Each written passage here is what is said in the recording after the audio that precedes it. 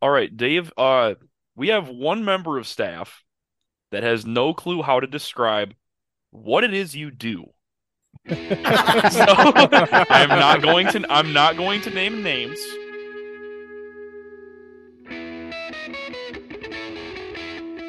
Tech Hockey Guide presents the Chasing McNaughton podcast, covering the Michigan Tech Huskies and the CCHA with your host, Tim Brown, Rob Gilreath, Dustin Lindstrom, and Matt Cavender. Welcome to episode 21 of season 5 of the Chasing McNaughton podcast, presented by Tech Hockey Guide and recorded from the state of hockey. I'm Tim Brown, your host, and I'm joined this week by Rob Gilreath. Hey guys. And Matt Cavender. You already know who it is. This week, as we prepare for rivalry week with the home and home series against Northern Michigan, we reached out to Dave Ellis, who has broadcast many games, including both the Huskies and the Wildcats across many sports, right? Pretty much, yeah, the whole gamut. If it's a team sport right now and they're playing it between the two, other than Nordic like cross country stuff, we're broadcasting it. So yeah, it's soup to nuts in the rivalry for sure. No cross country skiing? Why not? It's a little tougher to get the cameras out there, and Mark and I aren't fast enough to keep up. Okay. Well, thanks for joining us, Dave. I want to see you with a steady cam rig, just going along as hard as you can. I want a snowmobile, the back of the snowmobile. No, I want to see microphone. Dave skiing himself, just like with a GoPro on his chest. I'll do it once. That's it. All right. This week we'll talk about NMU season thus far, rivalry week with games in Houghton and Marquette, recap Michigan Tech series with Bowling Green, and probably touch on the state of the CCHA. And since we got Dave here, maybe talk about flow hockey and some of the broadcast rights and how that works for the conference. Anything else, guys? Sounds good to me. I'll be surprised if we don't talk about my random weekend trip to Lambeau, since I won tickets on Friday night and didn't find out I was going till like 6 o'clock. So yeah, that was fun. All right, let's do a brief note from our sponsors, and we'll be right back with Dave Ellis.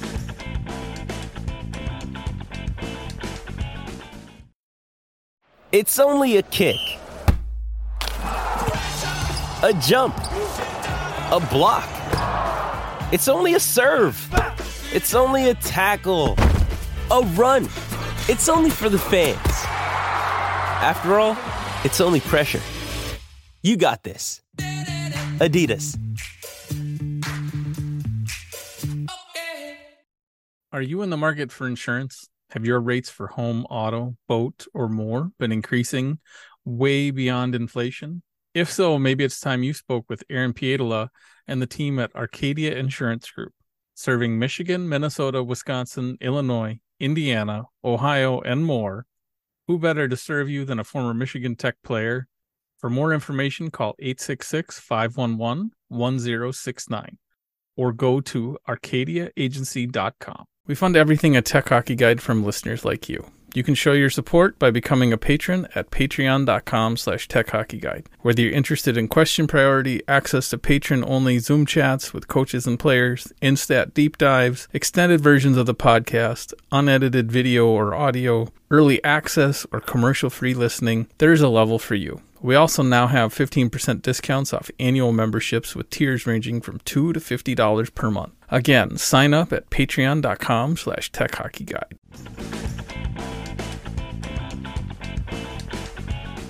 All right, welcome back. Dave, have you been paying attention much to Northern so far this year? As little as I can. No, just kidding. Yeah, in fact, I did their opener when we oh, that's right. I watched that. Yep. With a station in Duluth that's also owned by the same people as TV6. So we did the Hockey Hall of Fame game with the Huskies, and then the weekend after I did the first game with Northern over there, and it kind of set the tone for what their season has been like. It's fire wagon everywhere. I mean, there's no defense on either side of the puck.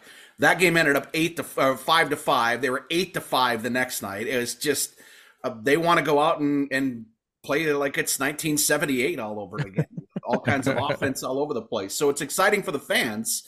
I'm sure it's not real easy on the coaches to try to get this thing calmed down a little bit. But I mean, we all thought, guys, and I'm sure you did too, that goaltending was settled for them going into this year. And all of a sudden, you got a controversy that Halaz is not playing that well. They put Glockner in. He started to win a couple of games, and now you don't know who's going to start. So without that security blanket in the back, they've had trouble keeping defensemen in the lineup, whether it's injuries or suspensions like last weekend.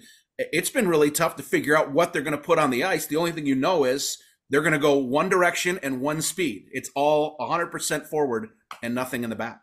Yeah, I know both teams are kind of in a similar boat of not maybe being quite where we thought they'd be at this point, especially preseason perspective from the outside anyway, that they're picked 1-2 in the conference, and Northern, I mean, Tech has kind of had their slow start, but has kind of, I think, found themselves here the last 3-4 series to really kind of change the tone and get on the right side of things. And now they just need to find a sweep some weekend here to get above 500 instead of keep wobbling around 500. I mean, a sweep for anybody in this league right now, guys, is like gold dust. You get 4 points in a weekend and it feels like a sweep just because everyone's so even right now. Yeah, it's very true. I mean, Tech is in first place in points per game at 2 points per game. They've got 2 games in hand on, was it St. Thomas and Lake State, I think, and everybody's in action again this weekend, so that'll continue. And I think if I remember correctly, Bowling Green and Bemidji also play the weekend after. So Tech and Ferris will be the only ones with 8 games, I think, going into the break here. Or 10. There'll be 2 games behind everybody else going into like the holiday tournament season.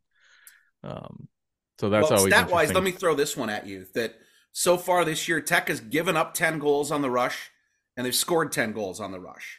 For Northern, they've scored 15 in transition like that, but they've given up 17 goals on the rush this year. So if you're expecting this to be a 2-1 sit back and defend kind of game, I don't think you're going to be real happy. I don't think anybody that even expects that is actually happy with it. So it's kind of cool to see it might be fun to watch them play a wide open game a little more and the back and forth and see what can happen. I don't know. I don't necessarily just want back and forth. I just want actual zone time for us. It was a struggle this weekend to have sustained the pressure. Yeah. Well, it's nice to see it pay off a little bit too. I mean, when you look at what's happened before and how Tech has created goals, it's been just, trying to work it in the zone a lot, where they're actually creating some turnover goals now. So they've got right now, I think it's 9 off of turnovers directly. And, when you're doing that, that means you're applying a lot of forward pressure and you're creating that kind of offense. Now, you're giving up a little bit because, the back line is still, yes, there's some older ages on those guys, but this is not an experienced bunch in the back. No. And you can see that when they play inside the zone right now. I don't think they're communicating as well as they should. And I really don't think up until last weekend that Blake Pietila has played like Blake Pietila. And the last 2 games, I think he has. He had some fantastic saves this weekend. It's the first time he's shown that all year. Yeah, I think he's made some good saves, but he hasn't he hasn't stolen a game / really saved them on he's been hung out to dry a lot, but he also hasn't found a way to get those saves when he has been as much as last year. And we've said it over and over again that I think the biggest thing that Tech fans and the media underestimated was just how long it was going to take that defense to figure out how to play with all the new faces and the general youth. Like Chase Pietila is a hell of a player, but he's still a freshman. And Lachlan Getz and Matt Campbell are very good players, but they're still new to the team and have basically, one's a redshirt freshman, the other one's almost a redshirt freshman for the amount of games he played last year. So you've got, and I think, I said it before, I think both those guys bring an awful lot to the table that I can see why Joe chose to bring them in. But that defense is severely lacking in having a Ryan O'Connell type that came in as a grad transfer that's got the experience and can calm things down and be that solid defenseman that keeps it all organized. Whereas these guys are all just still trying to figure it out with each other. I'm a little surprised that Evan Orr hasn't gotten more of a look, even as a 7th and addressing the extra D, because that's a guy who's got more of a, I mean, he's the only one I think of right now that on a 2-on-1 would be actually skating backward. It seems like all the rest of them, they're chasing through the middle and they're actually skating forward to get back into position, where Evan's a guy who can keep the play in front of him. So that may be a guy that, in the second half, if he can get through the practices and impress the coaches enough, that can get a look and maybe change the fortunes of how the back line goes. But experience will teach you a lot. I'm just not sure right now that the development arc that I'm seeing, that you're going to, by the end of the season, late part of February, early part of March, that you're going to see a lot of difference right now. It's just going to have to be something they overcome. Okay. It's definitely a point of change from previous teams where the defense has always been solid and the offense has been more questionable. While they've struggled to score at times, it does seem like seeing how much Gordon's come around as a rookie. Obviously the biggest thing with the offense is trying to figure out how to get Kyle Kukkonen clicking again. Yeah. Like he did last year. And I don't really know what's going on there. I know on our Discord, there's a lot of talk about maybe the conference kind of figuring him out in some respects, but at the same time, some of it feels like he's kind of trying to play a little bit different game than last year. That's taking away from what he did. And some of it feels like he's just pressing too much, trying to do too much for whatever reason, putting too much on himself.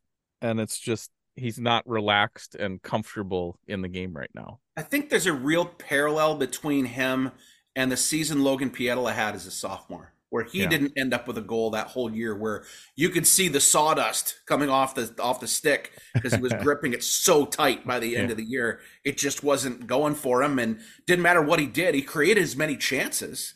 The puck just didn't go in. And I think Kyle has had those chances a couple of times this year, and really you're just kind of waiting for the one to go in where it breaks the dam, and that finally gets the monkey off of him, and you can finally see this guy start to perform. But you're right. I mean, now you're starting to see a little rotation that I didn't think that the Mosley, Pietila, Kukkonen line was going to break up all year, that you're going to see 9, 11, 13 together the whole time. And moving Mosley off that line was a big surprise to me, to see that, it's kind of been his security blanket, but maybe that's just the coaching staff trying to shake things up for him a little bit.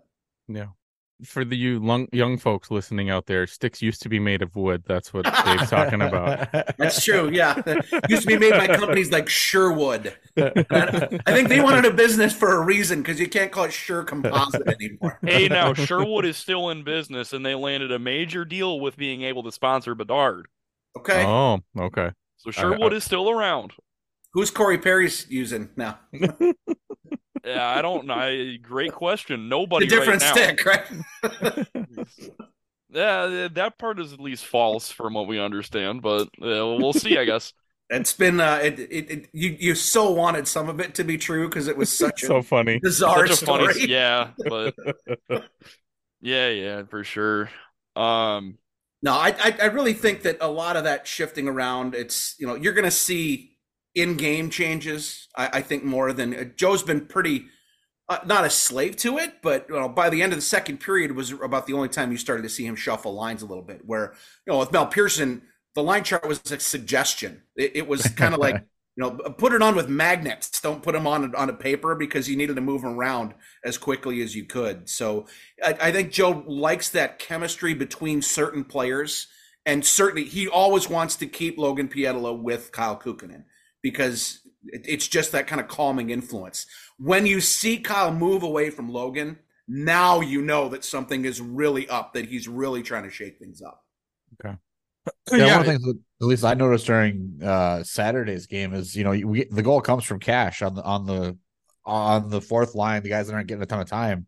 Yeah, didn't he have like 4 minutes like the whole game, and he just made the most of them? 3 minutes and 58 seconds. Didn't even Yeah, hit the 4-minute mark, right? So his goal production, per minute is a lot better than some others on the team right now, right? Augie, if you're listening, I want the individual XG on Kukkonen for that one. I just want to know what it would be like if we could extrapolate that to 60 minutes. But that line with him, I think it's him, Blaze Richards, and Nordstrom has been, when they're out there, they seem to be the ones that are bringing the energy and bringing things up and actually pushing hard on the forecheck. It's not a passive, sit back and wait. And again, I've not played hockey. I've just watched a lot of it. But it seems like to me when that pressure is up there and high, it drives mistakes and it drives opportunity in the other side of the ice rather than waiting for it to come down on you. I don't know why we're playing so passive with the skill guys and not having somebody up there pushing to help that F1 forward pushing on the forecheck. We don't seem to be forechecking anywhere near as much as we were last year. And I have no statistical evidence to back that up. Well, I mentioned the turnover goals. It's not that 9-11-13 bunch that's creating the turnover goals. Sure. You're right, yeah. Rob. When you look at it, it's Richards that's turning them over. It's Gordon that's turning them over. It's those guys that are putting the effort in as the lead forechecker that are making those turnovers happen. And I think that's maybe a little bit of a lesson of why you want to get your top line a little bit more involved in some aggressive forecheck. It's working. Like we said, 10 goals off of turnovers means this is not just a fluke. It doesn't just happen because somebody put a pass in the wrong spot. These are forced turnovers that they're getting these goals on. It's not just somebody making a bad pass. So, I think there was a lot of that on Friday. Joe's comments after the game of there was no skill in this game. Yeah. That was one of the roughest games I've watched. There's time and time like it looks like we're watching high school hockey. There's no sharpness. It's a bunch of guys around the puck just fighting even off the boards. There were fights in the middle of the ice that should be open ice play. It's not board battles in the middle of the rink. It was an interesting game to watch on Friday. I'll admit that I did not get to watch any of the hockey this weekend. Yeah. Friday night I had a work dinner, and Saturday night, to my surprise, I had to drive to Wisconsin. So yeah. Friday night, I think frustrating is a very polite way to put it. Yeah. Emma in our Discord, who goes by Sports Girl MTU, I think she put it very well when she said that Bowling Green looks like bloody stool, and and I absolutely think that's correct, and we played worse than bloody stool. I appreciated the big stinky university sign. That made me laugh pretty hard. That somebody had up at the rink. But yeah, it was rough to watch. It's not what you expect to see, and have that be one of the games I'm seeing in person is like, gross. Why don't I get to see one of the good ones?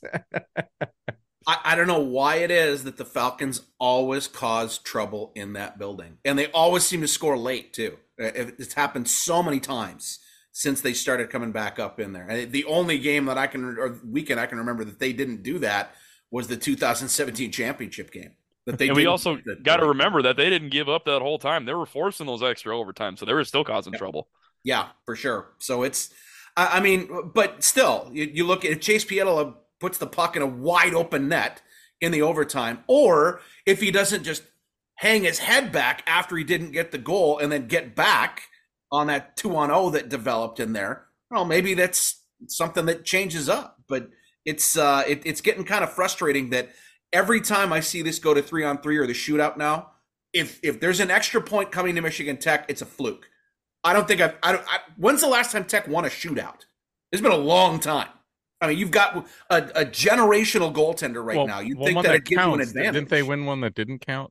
The Duluth one. I think the Duluth one they didn't count. That didn't count, yeah. Right. Wait, did they lose that? Or yeah, they did.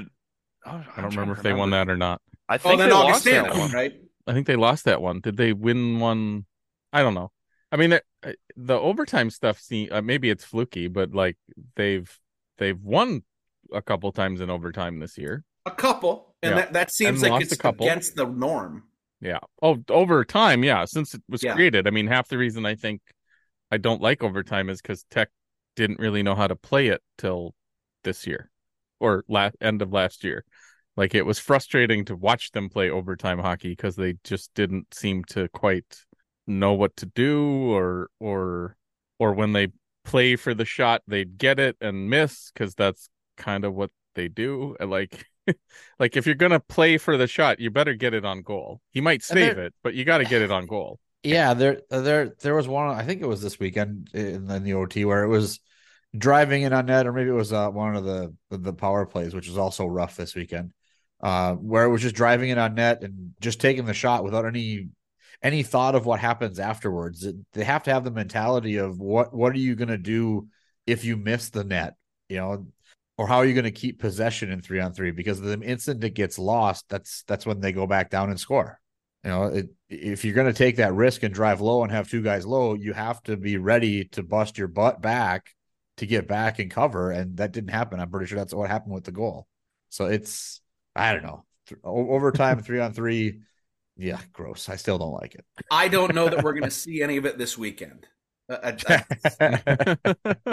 It's so unpredictable. I know when these two get together, but Northern's been pretty much to form that they are terrible away from home, and they've found a way to get wins when they're in their own barn. I think they're 1-6-1 away and like 5-1-1 at home at one point. So as much as you want to just discount that, well, you know, occasionally some teams they play well against and occasionally some teams they don't. If you look at the form guide, it just matters where they're playing, not really who they're playing. Augustana had the best weekend of any team that's played so far in the Barry last weekend. They got a tie, won the shootout, and then won in regulation on Saturday. And we saw Augustana. That's a team that I think really has developed faster than anyone thought they were going to. Yeah, for sure. Me. Absolutely. And I don't think Northern took them seriously. And they certainly will be taking it seriously this weekend. But that's right now, it's a team that just wants to be in their own locker room. And you got to take advantage of that on Friday night to start the weekend off with 3 points. Yeah, I would be very interested to see well, first of all, I think that's great insight that they're just like not a great road team and they've been playing so great at home. But one of the things that I've always found interesting about this series is that it almost feels like every time Tech and Northern play each other, you can just throw everything away. It's just like the rivalry just kind of like takes over. It's a different energy, like some kind of it's like the mysterious third thing that comes in and like throws a wrench into all the analytics because everyone's just like everyone's pumped up to go. Like some people are playing with an edge. Like we all remember the little man Griffin Loughran. He would always seem to be at a different, for better or for worse, kind of in a different headspace for that game. So it's always can't miss television. I can't wait to see like what the wild card is this time. By the way, Griffin Loughran is number 2 in the country in penalty minutes again for Canisius. So he is reverting to form. If you're shocked, let me know, but I'm not. Yeah, it's. I think you're right for sure, Matt. That when I read the series preview from you guys this week, I'm expecting that point number 3 in the keys is going to be expect the unexpected because it's just the way that it works out. And when you're doing games on TV, that's a lot of fun because everything I plan for, I think I usually plan at least 10 or 12 different things that I want to work in during a broadcast. And typically in these, you can, by the third period, rip it all up because I haven't used any of it because it's gone completely in a different direction. I mean, just look at the last game that they played that none of us want to remember. I mean, I don't think anybody saw that game going that way before it started. A lot of things led to that. And when you combine it with what happened in Allentown, like something happened that team just kind of didn't perform those last 2 games. But there's something about that rivalry because, you know, Mitch's Misfits was created out of a game that Tech was not the greatest team that year and somehow managed to have a crazy game against Northern at home to kick off a season. And sometimes that stuff happens early in the year, but Northern Tech games were always interesting and they always seemed to go counter to whatever the teams themselves were doing that year. Like, let me tell you, Tim, the video of that game is like the holy grail of everything I've been searching for. Yeah, I've gone back as far as to find the team video guy from Michigan Tech, Ray Haskinen, to see if he's got it someplace. Yeah, and whether it's still squirreled away in a corner and nobody remembered that it was there. The problem is when that game was played, that was before TV6 had a bureau in Houghton. Okay. And without the bureau, if you're getting highlights back for a show that night, that meant even with a 7:00 face-off, you had to leave the rink by 9:00 at the very latest. And with everything that happened in that game happening so late, nobody was there. There was no video that existed. And in fact, Dirk Hembroff is still looking for the audio clips of that. So for some reason, we all know about it. We know it happened. And Tim, you can prove it. Yeah, But we don't have any kind of tangible audio or video evidence that it actually happened. Was it Dave? Pre-cell phone, too, so nobody shot it that way. Yeah. I feel like Dave Fisher sent me audio of the goals. If Fisher has had this thing squirreled away this long Yeah. and hasn't turned it over, the next time he's back in town, I'm pulling his alumni card. Here, let me search for it on my phone.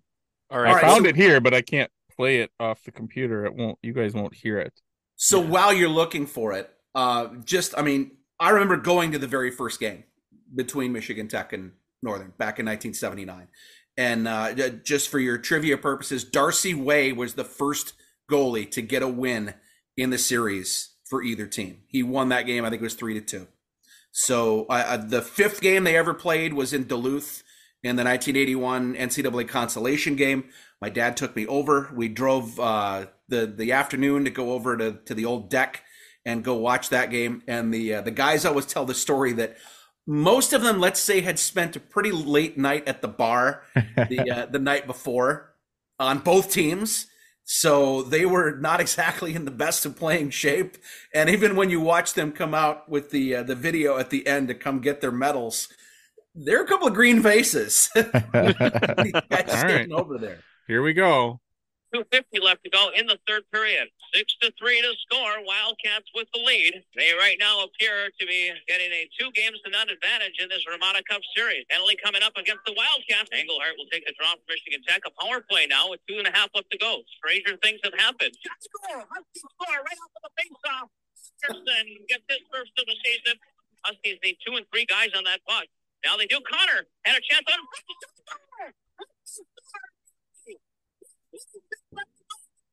It's a 1-goal game. 49 seconds left to go. Here's back to the point for Dora. Dora down deep. Murphy should go. Oh man, that is awesome. But I'm gonna peaked every meter in the building. Is it clipping on your audio too, Tim, or is it just not coming across the best? I don't know. I'll actually put it in. Yeah, you should. Yeah, I was about to say you should either give this to Nick or edit that in because this is great. But that is that is a great touchstone of Michigan Tech history there, which is great to have. Yeah, that's one of those red letter days in the rivalry for sure. The other one that I was just looking up this week was February 17th of 2005, which I believe in the NCAA record books is still the 10th most penalty minutes ever issued in a college game. 100 for Tech, 91 for Northern, and it ended in a 3-3 tie. So speaking of penalties, Northern seems like a pretty penalized team so far this year, right? Is that because of their lack of structure on defense and trying to recover, or what? I think there's a little reaching right now, but it's also the way that they're playing too. There've been a lot of aggressive penalties, and the couple games that I've seen them a lot, there've been a lot of lazy penalties too. So that would go to the getting tired out a little bit. It's not a lot of hooking or holding type calls, though, Tim. I think we've seen a lot more. They took 2 5-minute majors for head contact in Saturday night's first period. Yeah, the one was immediately too, wasn't it? Yeah. Someone pointed it out on their phone. It happened right away. Yeah. They've been playing a man short a lot. They're not great at the penalty kill. I know the Huskies have struggled a little bit, but each of them right now are only around 75%. The difference is Northern has taken so many more penalties that it's really coming back to hurt them more. That they're averaging a power play goal a game, and that's helpful. But when you start looking at, all right, the stat that I always like to look at is take your penalty kill percentage and take your power play percentage and add them together. And if you're over 100 and you're positive, then you're getting something out of special teams. I don't know that they've hit 100 yet, even though they're scoring a lot of power play goals. I think Tech has not. I don't think either of them are. I think Tech's slightly worse in both categories. But like you said, they've allowed a lot less penalty kill opportunities. Right. The sample size is different. Yep. Yeah, Northern's at 76. Northern is exactly at your 100 metric. Are they? And Tech is 98 or 97, I think. Yeah. Yeah. Well, I mean, the difference is Northern has just got it turns into a special teams battle. Yeah. And if that happens this weekend, I don't know which way I lean, just because Northern has the talent. I think one of the things that surprised me a lot about the way that they've been scoring power play goals, though, is they're not creating a lot of traffic in front of the net. They only have 2 goals on tips so far this year, which means, you know, when you're scoring that many power play goals, and they've got 11 right now, actually make that, 16 power play goals, only 2 of them on tips. So you're getting clean shots coming through, and they're on a ton off of rebounds either. So when you're looking at that, you really need to make sure you don't give up the initial good shot. Get in the shooting lanes, make sure that they don't get the first one in there, because they're not really depending on cashing in on the second or getting something right off of it. So, if that's a key, possibly. I haven't gone through and really boiled down as much Northern as I should right now to lead into this weekend. But the couple games I have seen them, I went to the Bowling Green game last Friday when they were down in Northwest Ohio. And that really impressed upon me that when they moved the puck, Bowling Green was taking away the initial shots, and that really just kind of shunted their power play. And by the time the third period was rolling the wrong way on them, and the game was so far out of hand, they gave up 5 goals in the third and just never looked like they were going to recover, because Bowling Green took away what they wanted to do. And when you look down now and see that Bowling Green is 60th in the pairwise, if that's the 60th best team in the country, there's so much parity in college hockey. I don't think you'll ever see anything like it again. Well, I think they've got the story of 2 seasons, really. I mean, the way they had to start with the suspension and Eigner being suspended as well is clearly not indicative of the team they are. They've got their early season kick in the pants that. Yeah, like you've seen teams that are like artificially inflated all the time. I almost feel like Bowling Green is a team that, for lack of a better term, is almost artificially deflated because of the way they had to start. I can see that for sure. And I think they also seem to be putting a little chip on their shoulder now that they're all back and able to do what they expect to do, right? Yeah, and I understand that earlier in this podcast I did say they played like bloody stool, but so I know we might be getting a little whiplash in my opinions here, but you hear what I'm saying. They've always been a frustrating team to play against. So they play that kind of rough, tumbly style. Bemidji has their style, Bowling Green has their style, and those two tend to be the style that you expect to see that kind of game. I think the difference for me is that Bowling Green's always had a pretty well-defined top line, a pretty well-defined second and third, and a definite fourth line. And now they've turned into a team full of second-line players. So there's not really the dominant guy that can go out and you can depend on him to get you the goal. But they're also not seeing a lot of drop-off when they get down the bench. And when Ty cuts the bench down and shortens it up, I don't think you're seeing a whole lot of difference. And really, the 2 or 3 games I've watched them intently, he hasn't had to do that. I mean, because the fourth line is pretty much the same as the second line that he's throwing out there, which can be good if you're looking for a real high energy game, but they just don't have any game breakers right now. And I think that's what's going to hurt them down the stretch. I don't see them as a home ice team. It could certainly change if they find somebody that can start getting some goals on a regular basis that can be dependable. But I just don't think they have enough to sustain it right now, and finding ways to get away from their goaltending issues, which, I know that he didn't give up a bunch this weekend, but Colmore is big, and the guy could fight Godzilla if he was any bigger out there. I think Ben Bishop's the only goalie I've ever seen that was bigger in college, but he's so bad with his upper body. He wants to stop everything with his shoulders. Once he goes and he goes down every play, then he wants the shoulders up. His hands are not very good. And the goal that Tech got with Koskapirti, I think, was great evidence of that. That he, even when he's down and he's got his mitt on top of the puck, he still can't feel it. He has no idea where the puck is down there. So if you can get in tight on this guy and really make him work with his upper body, I think he's beatable. And by the time people have a book on him in the second half of the year, I think you're going to see him get beat a lot in the top half of the net. Yeah, that's one of the first things that you sit down, you look on both ends of the ice, and you see more is like the crossbars down here. It's halfway down there, the bottom of the Falcon logo, and Blake is like this in the net on the other side, and it's whiting me out in the background. But Blake looks like he's barely able to stand up and get his shoulders into the crossbar at times with how low and compact he gets. And you have Moore, who just looks like a giant. It was 2 very different goalies to see on the ice.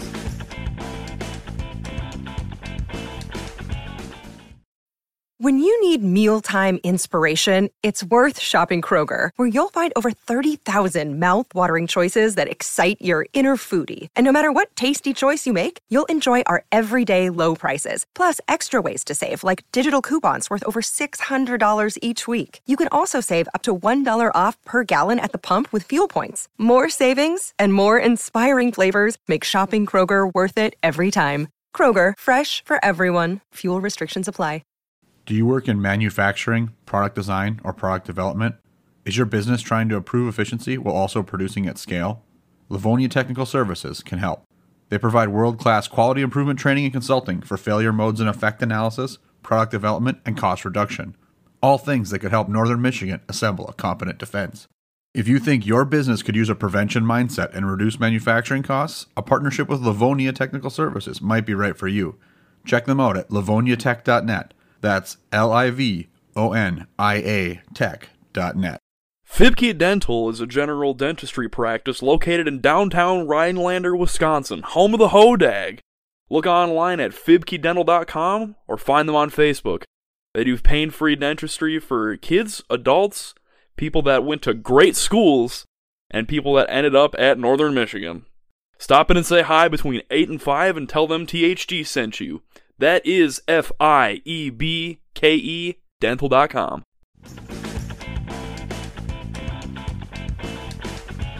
All right, Dave, we have one member of staff that has no clue how to describe what it is you do.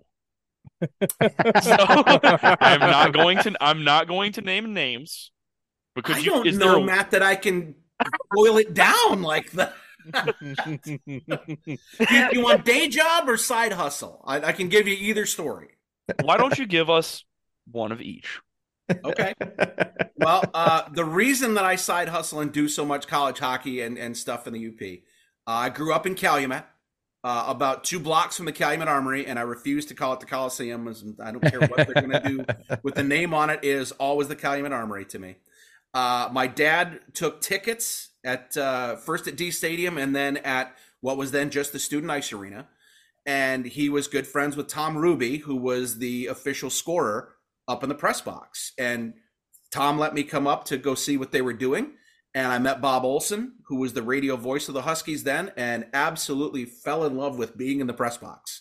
So by the time I was 7 years old, I ran the stat sheets from the press box to the locker rooms in between periods, and I was hooked. And college hockey was going to be where I wanted to go. So my first job in TV was working at TV6 back in the early 90s in Marquette. I worked for 5 years as the weekend sports anchor at the CBS station in Lansing, Michigan, and then moved over and worked at Michigan State's athletic department and kind of got back into what I did as an undergrad. I produced the Ron Mason TV show from 1990 until 1992. And then when I went back into athletics, was hosting Ron's show for another 12 years after that. Well, his show and then the hockey shows after that, after he retired in 2002. So I've always wanted to be, as much around college hockey as I can. And Dirk Hembroff and I go way back to where we used to call high school games back in the early 90s, where I'd come up with the TV camera from Marquette, be in the press box at the McInnes with the camera set up next to where Dirk was set up doing a high school game. And I'd wear the headset as the analyst. Dirk would talk while the puck was in play, and I'd shoot video so I could get the highlights. And as soon as I hit stop and the play stopped, then I'd talk. So we kind of, put the band back together every once in a while to get those couple games that I'll do on the road with him. My day job is working in the College of Ag and Natural Resources at Michigan State. And because I've been here now for almost 25 years, I have lots of vacation time to play with. And Friday at 5 o'clock, I get to, go home and do what I want to. And college hockey is what I wanted to do. When I left athletics at MSU was the same year that TV6 got the contract to start doing Tech and Northern hockey. And the first games that we did were February 21st and 22nd of 2014. The initial people that TV6 wanted to do the games were 2 Northern guys. And Suzanne Sandegret said, absolutely not. You are getting something to balance this out. And she knew that I had just left the athletic department and said, you should give them a call. So I did. Called Rick Rhodes, who was then the sales manager that was putting this together. He said, yeah, we'll give it a shot. It sounds like you got some good broadcasting chops. We had a great time that first weekend, and it just kind of snowballed from there. So I've gone from just showing up and calling a game every once in a while up there to, all right, we're going to do a little bit more back behind the scenes stuff and increase what we can do in the intermissions. And now I'm the executive producer. So I'm doing all kinds of other side hustle stuff with Peacock and Big Ten Network and a couple other places around. But this is one that I refuse to give up. I've always been not just a college hockey kid, but a UP college hockey kid. And to be able to do Tech Northern games is as big a career accomplishment as I can think of, from, the kid that used to at 2:00 in the morning try to tune in Bob Olson's broadcast from Denver when you were just kind of getting some late nights in listening there. So it's really fun to do these. I've always tried to take everything from the other shows that I work on, from all the big networks to just the little shows in town, and take a little piece of those, anything I found that was interesting, and make the shows better for what you're going to see when you watch our shows in the UP. So for the people that don't get to watch our stuff on Flow from Houghton because they use the building stuff, I totally understand. I'd rather listen to Dirk than me anyway. And that's always been the case. Well, at least he knows, Rob.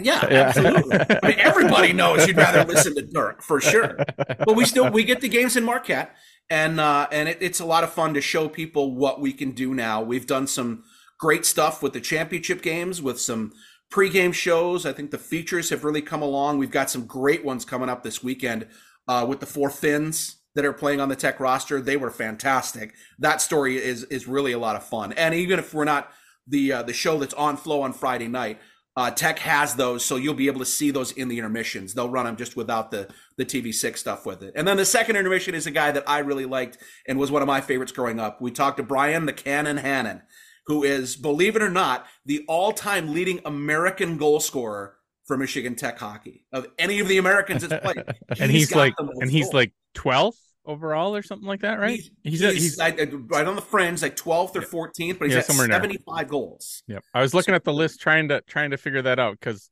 part of the after you told me that when we were talking earlier after we scheduled this was I was trying to figure out where he actually ranked, and it was kind of hard because the Century Club sorted by points.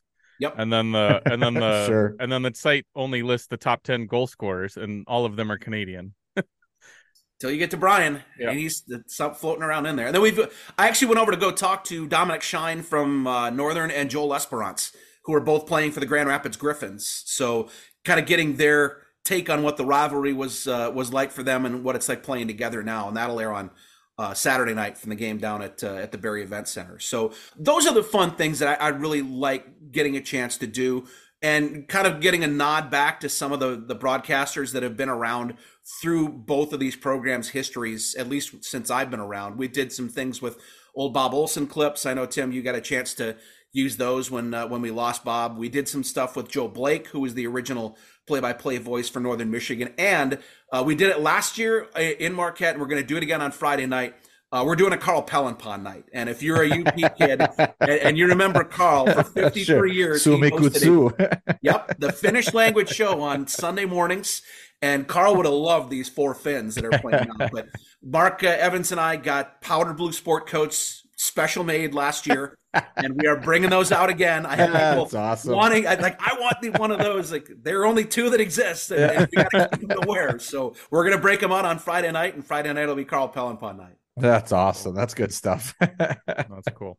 So does that kind of give you a nutshell, Matt, of, if there's a question now, I'm helping with the behind the scenes stuff. I'll be on Friday morning pulling cables and getting all the technical stuff together. And by the time we hit 7 o'clock, I'll put that on. And Tim and I have learned, after moving all this crap around, that's a job in and of itself when we try to record on location. I was like, man, I really want to. I really think I want to spend the money on the headset with the microphone in it, because not having to deal with all these the booms and all that stuff, like, that would make life so much easier when we travel, at least. Like, I like having it here and not whatever, but like traveling and the board and trying to get the webcam set up so we can record us and everything, like, it's a lot to get it all right. Setting up at Jerry's apartment was an exercise of, oh boy, Tim, get it to work. Yeah. For a bit there. All right. But I think, first of all, Dave, you gave me a great answer of what you do. And to summarize, you work for Michigan State's College of Agriculture as like your bread and butter day job. Yep. Broadcasting has always been a passion of yours, like growing up in Calumet, and now you kind of work as executive producer for TV6, and then you kind of like are a hired guns for other things. Like I'm friends with you on Facebook. I've seen you do like Notre Dame football. Yep. Just kind of whenever someone needs a guy to slot in, that's kind of where you step up. Yeah, is that a good summary? I think so. One of the things that I think you guys can definitely sympathize with this one. I'm one of those kind of people that if I want to make sure it's done right, I'm going to do it. I'm not going to delegate, which means I'm probably overextending most of the time. I want to pull the cables. I want to be the guy running down and do the interviews in between periods. I want to be the one that's making sure that we get the features out on time. I want to be the one negotiating the contracts to make sure that we get the best deal for all the sides that are involved in it. And it's been really tough to kind of, let some of that go and let some really talented people do some things. But the one thing I have learned, and it was a tough lesson, it took me a long time to learn, is that it is a much more rewarding life to do what you want to do instead of the things that you have to do. And right now I'm lucky enough to do the things I want to do. And this is definitely top of the list, is doing tech hockey. Yeah, that's kind of where this podcast falls into it. Yeah. At least when the team's, isn't 0-4-3. Well, makes it a lot for those of easier us that suffered through the 4-win season. Yeah, no. Hey, We've talked a lot about how most of our Discord is full of spoiled people that don't remember the lean years. Yeah. yeah, I mean, even when I bitch in the Discord, I bought another pair of black and gold shoes. I mean, I'm not changing my colors for nobody, no matter how the team's doing. Yeah. No, the side passion thing, I mean, one of the neatest things, sitting up there in the press box at GLI last year, recording a podcast while watching tech hockey down below was just, that's ridiculous. I've never thought you'd be doing that, right? Last year was like one of the highlights of like my hockey fandom in general. Like they're just sitting there reacting awesome. with we had Brett With Thorne players, up in the box with us. we had Brett just Thorne, watching a game, BSing about hockey. Then we talked to Cal This is for like a awesome. half hour. Yeah, we talked to Cal for a long that whole time, that whole experience was just awesome. And not just I don't know, that, but the fact that Zoom made it work, that the That's crowd true, and everything yeah. didn't ruin it, like the bands, all that stuff didn't ruin it. As we've now learned, recording via Zoom can have someone in a combine and you don't have background noise. So which is just incredible. Yeah, because we've had Dustin on with corn going behind him. Yeah, Dustin has a family farm that he helps like harvest on, that he was literally recording while he was harvesting, and we could not hear the combine. Hilarious. It was amazing. Yeah. Yeah. Now, that actually came back to haunt us during COVID when Dirk couldn't make it down to do one of the Ferris games in person, that I went up and was his boots on the ground at Ferris, and he called it by watching the web stream from the studios in Hancock. But because Zoom was so good at taking background noise out, you couldn't get any natural sound out of the arena because it would automatically mute it. No, Sure. yeah. You got to turn that off. There's a way to turn it off. To come up with it, yeah. Yep. No, that's hard. It's really nice though, because like even when I so we record so long that we usually break these into 2 episodes for the public, so it's a little more digestible. So they don't get, some of them love it, but most of them are diehards and pay for it anyway. So, but the public try and get like an episode that's under an hour. So to do that, I cut it in half. So I have to re-record the intro to say episode 22. Well, I still use Zoom for that because it sounds the same because it's the same filter, instead of just recording it straight in like Audacity or something where it'll sound different and then it doesn't fit with the rest of the intro. I really like their product and how they do all that noise canceling stuff. When we record some of the stuff for our ins and outs and the intermissions, if I'm doing something that's not on camera and on site, since I recorded all the audio for the feature in my basement here in Lower Michigan, I have to record it here so it sounds the same. So I get it. Yep. No, very similar. Sounds good. Thanks, Dave. Well, thanks for coming on, Dave. Thanks a lot, boys. Yep. 1 minute remaining in the podcast. Well, that should do it for this episode of the Chasing McNaughton podcast. Please check out our Patreon and join by visiting patreon.com/techhockeyguide. Patrons at the white level or above receive question priority. Patrons at the black level or above receive extra podcast content, including extended versions of every podcast. Patrons at the gold level or above receive access to unfiltered YouTube video of our podcast each week. Follow us on Twitter at Chasing Mac Pod or at Tech Hockey Guide. You can submit questions through Twitter, Facebook, or on our Patreon page if I remember to actually ask you for them. Don't forget to subscribe to the podcast on Apple, Google, Spotify, or wherever you get your podcast. If you can't find the podcast on your site of choice, please let us know and we'll make it happen. The more you rate, review, and share, the more people we can reach, so tell your friends. If you give us a 5-star rating, Dustin will read the review that you leave no matter what it says. So let's get some ratings and hear what you guys have to say. Once again, thanks to our sponsors, Fibke Dental in Rhinelander, Wisconsin, Arcadia Insurance, and Livonia Technical Services. Finally, thanks to the thank you notes for all the bumpers in this week's episode. If you like what you hear, check them out at thethankyounotes.bandcamp.com.